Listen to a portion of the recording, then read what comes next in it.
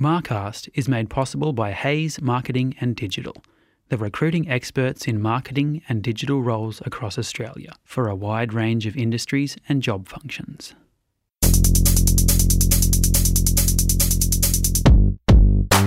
The kids today that are asking Siri what the weather is and using their phones to buy everything, they're not going to get to 18 and decide they really want to go into stores.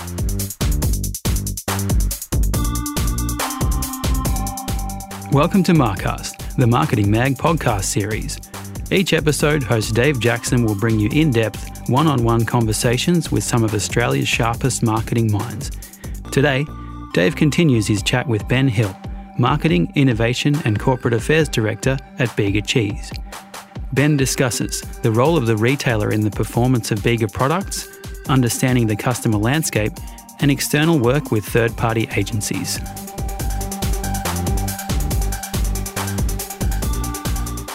We've talked about a couple of iconic brands, Bega and Vegemite, and we've talked about you're a business that's going to be innovating, diversifying your product mix, entering new categories.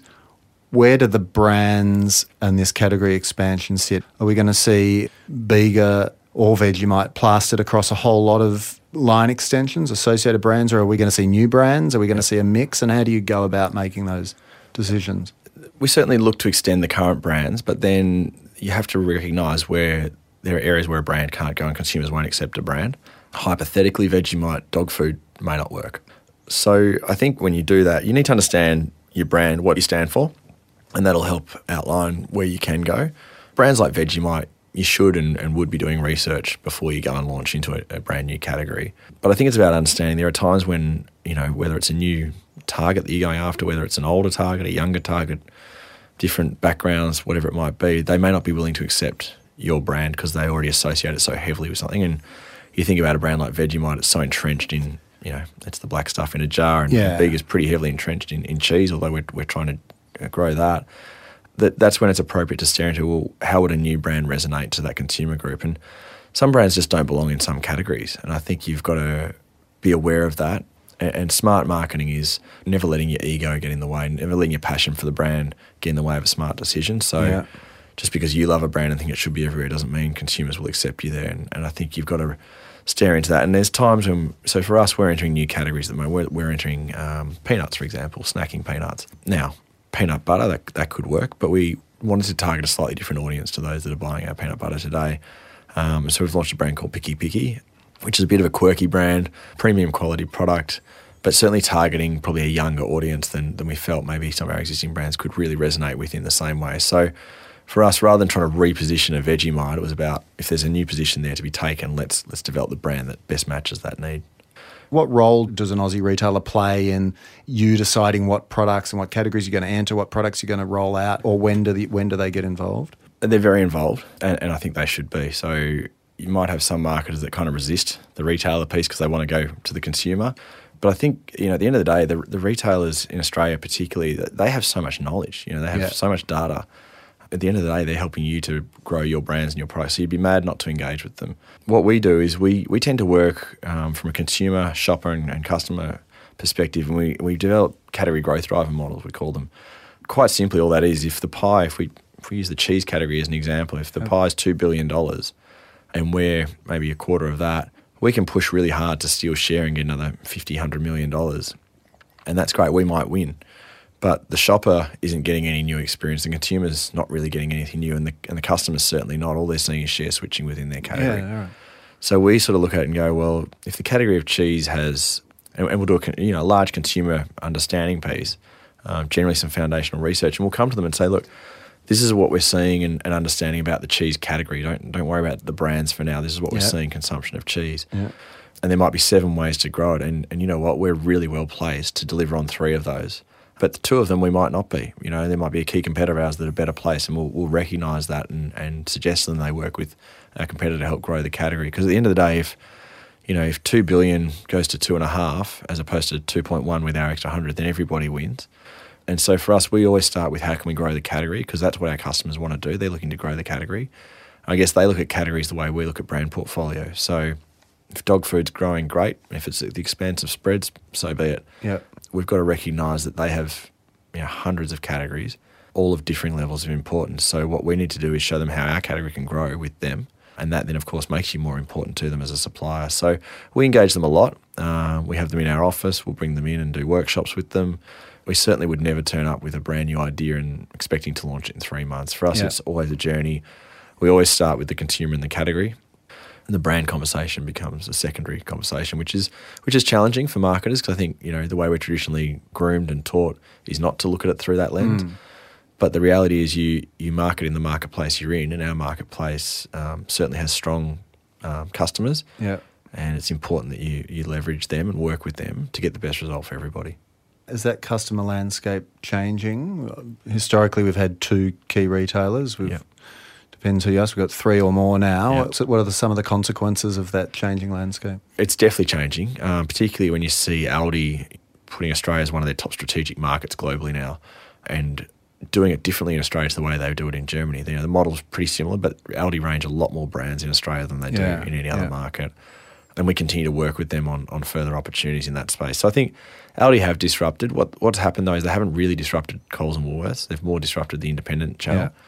I think with the impending launch of Kaufland and potential future launch of Lidl and of course Amazon that we keep sort of looking at, that'll continue to change. And I think that's a good thing, because a healthy competition is good for consumers. It's good for suppliers to have different levers to work with within the industry. And, you talked before about it is hard to deliver food online. I think that's going to change in Australia. It may not be Amazon that changes that, but someone will work out how to do fulfillment in this market. And at the end of the day, if you service Sydney and Melbourne only, you're going to hit a large number. And, we look at companies, there's a company that we've sort of looked at called Three Squirrels in China. What they sell is flavoured peanuts, and we sell flavoured peanuts here. Yeah, right. We sell them through the independence channel and working with the majors at the moment. They only sell them on Alibaba. They went from 0 to over 2 billion in 3 years, just selling peanuts. Yeah. We've been around 100 years and we're closing in on 2 billion. So you kind of look at that and you go, that will happen. And that will happen because the kids today that are asking Siri what the weather is and using their phones to buy everything, they're not going to get to 18 and decide they really want to go into stores. Yeah. They're not going to change their behaviour. They're going to demand that the landscape changes for them. So it's already happening. We all know it's happening. It's a matter of how quickly it'll scale. And I suspect Coles and Woolworths will play a huge role within that. I think they'll take advantage of it themselves as well. We talked a little earlier about the capability that you're building in-house. I imagine that of the complete full set of capability you need, some of that sits in-house, some of that's with agencies and partners. Can you tell us a little bit about how you engage third parties in marketing at Bega? Yeah, absolutely.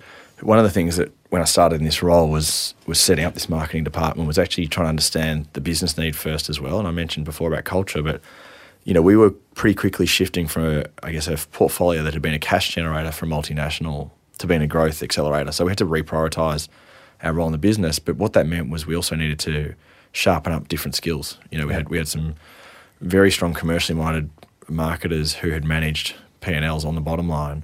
And what we needed was actually people that could generate top and bottom line. So we had to build those skills into our people. I sort of talked about the diversity of our team and trying to build breadth of skills, but recognising that we certainly need support and we need industry best. And I think one of the things that Bega as a company values really highly is relationships, and certainly that then flows through the marketing function as well. So for us, it's really important that we're not just an account to any of our suppliers.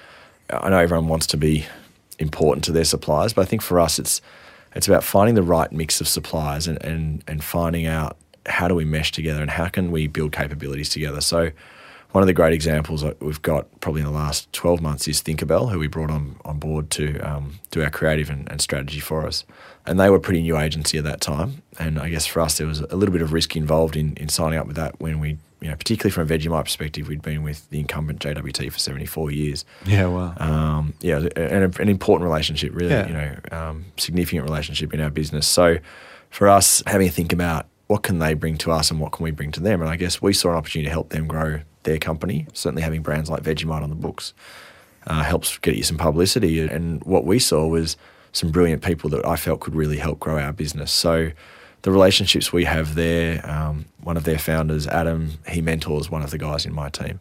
Margie, the MD, and I meet every month and we talk about building capabilities across the teams, whether that's simple stuff like sharing access to the databases that we both have, and subscriptions, or more interesting stuff like job swapping, because at the end of the day, I've got 16 people in my team and I can job swap them into sales and R&D and finance and whatever, but they're going to also want to do some more marketing, skill building. And so for us, having partners that help me build the skills of our team are really important.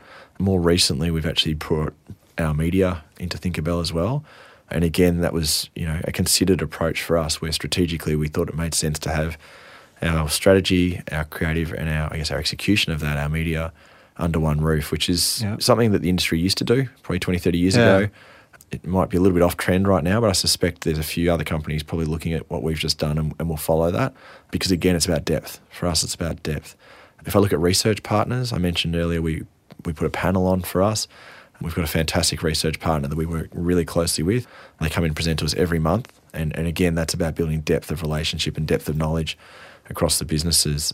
We have another research partner who we've brought in to basically go through all the old research for us and build a deck of these are all the things you actually know that you don't know you know. Yeah, okay. And I think that's critical, because what you're doing is you're building skills with your partners about your own business, and you're building skills internally. So we share performance measures and things like that with our partners. And for me, it was always about making sure that we were worthwhile to our suppliers. Yeah. And I don't mean that from a cash perspective. I mean that from they want to work with us, because we certainly want to work with them. Yeah. And it was tough, coming into Bega from the Mondelez transition, there was 40-odd marketing suppliers on the books, which was a lot, a lot of stakeholders. Yeah. And some were more active than others, but we really had to make a call to start consolidating that, because for me, I wanted consistency in the knowledge, and when your IP is spread that broadly, you're not really helping yourself much. So we've narrowed that down to really a handful of key suppliers now.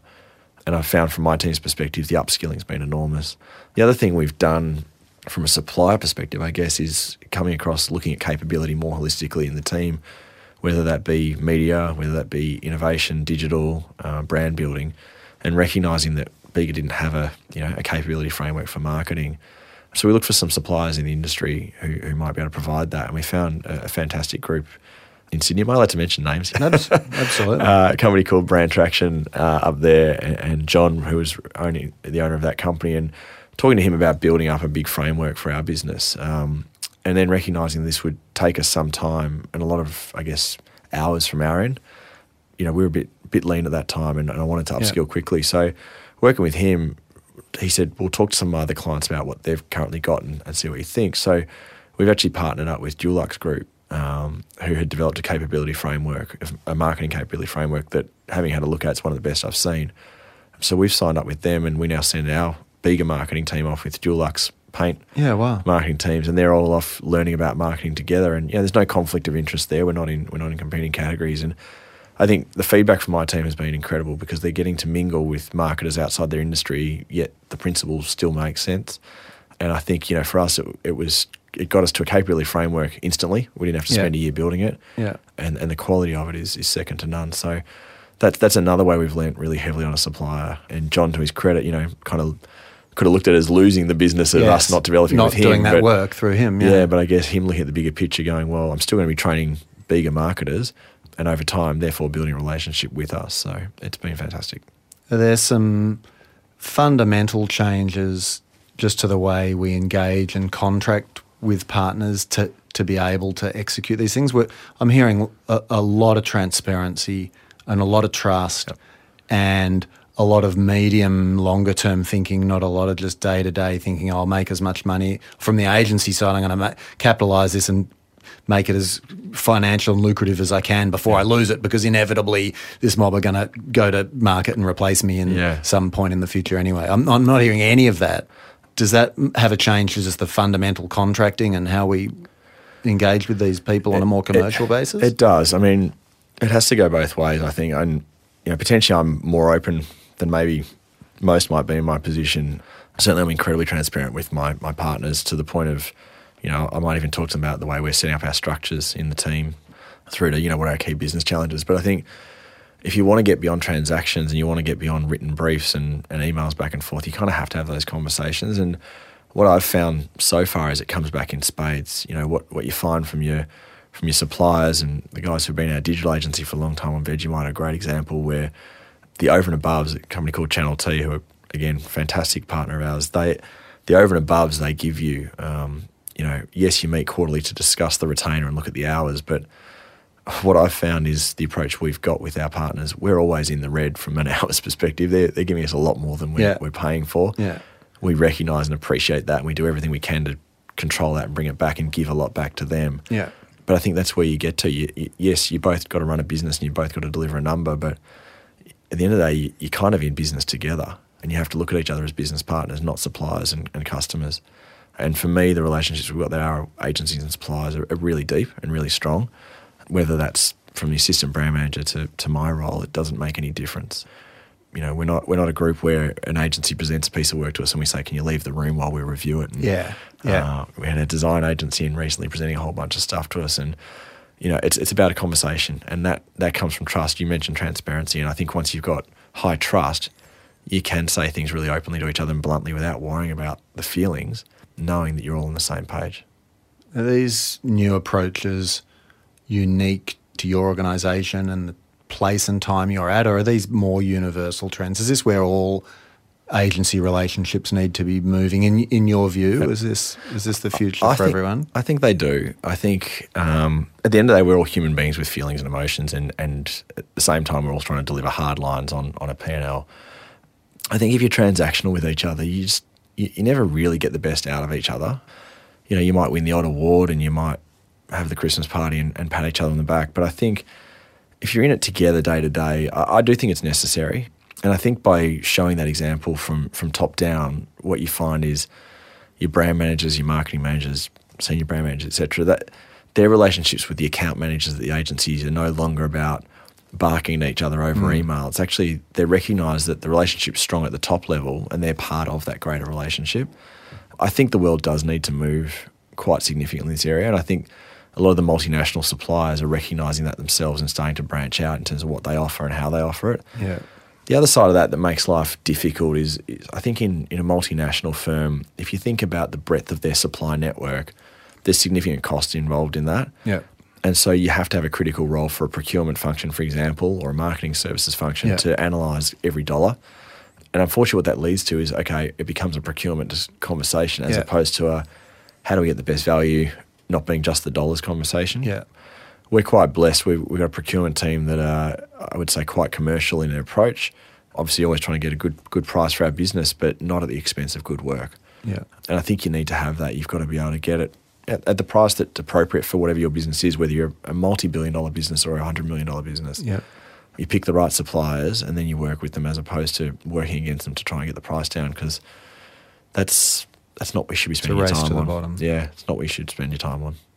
What other differences are in the world of marketing than they were 5 or 10 or 15 years ago?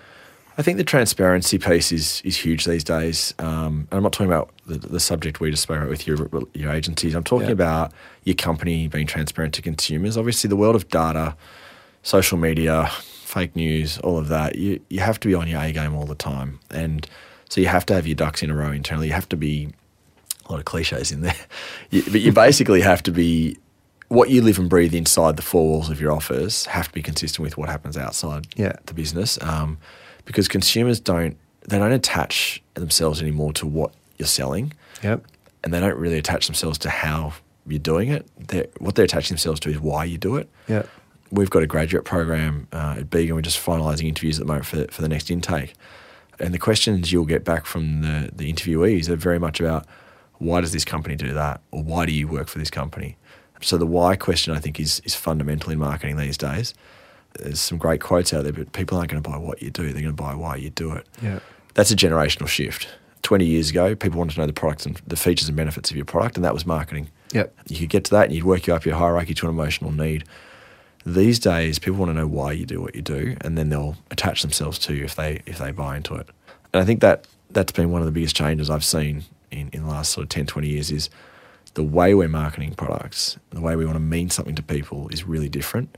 Of course, the ways we get there, everyone knows digital's disrupted everything, the way we get there, but I'm more interested in the why you get there and how you're promoting your brands. And I think if you stand for something as a company and you stand for something as a person and as a leader, and you can portray that through your brands, then consumers will buy into that or they won't, but at least you're true to what you're standing for. And the last thing I always like to do around now is get out the crystal ball. So I'm going to put it there, and you're just going to rub your hands over it like that, and you're going to say something magic. I don't know what you're going to say. And you're going to look into the future.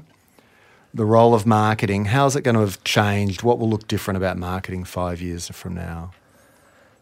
A lot more of it will be digitised. A lot more of it will be automated.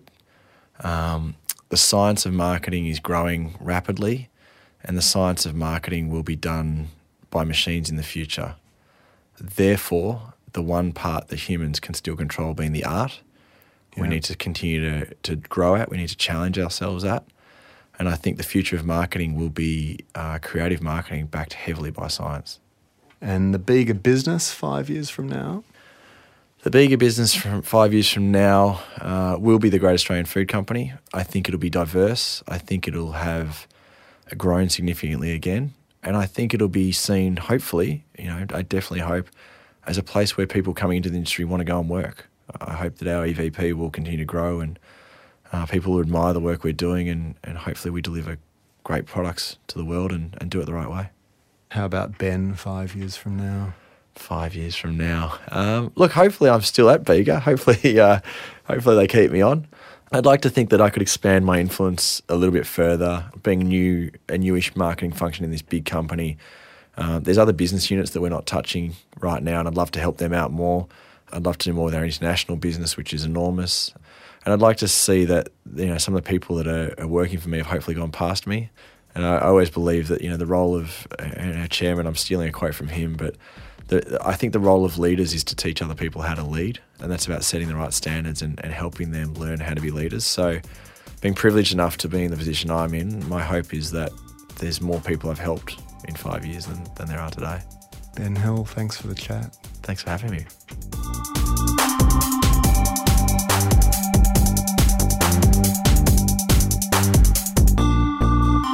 Thanks again to Ben Hill for giving his time to appear on Marcast. Join us again soon. And if you enjoyed it, don't forget to subscribe and rate our podcast.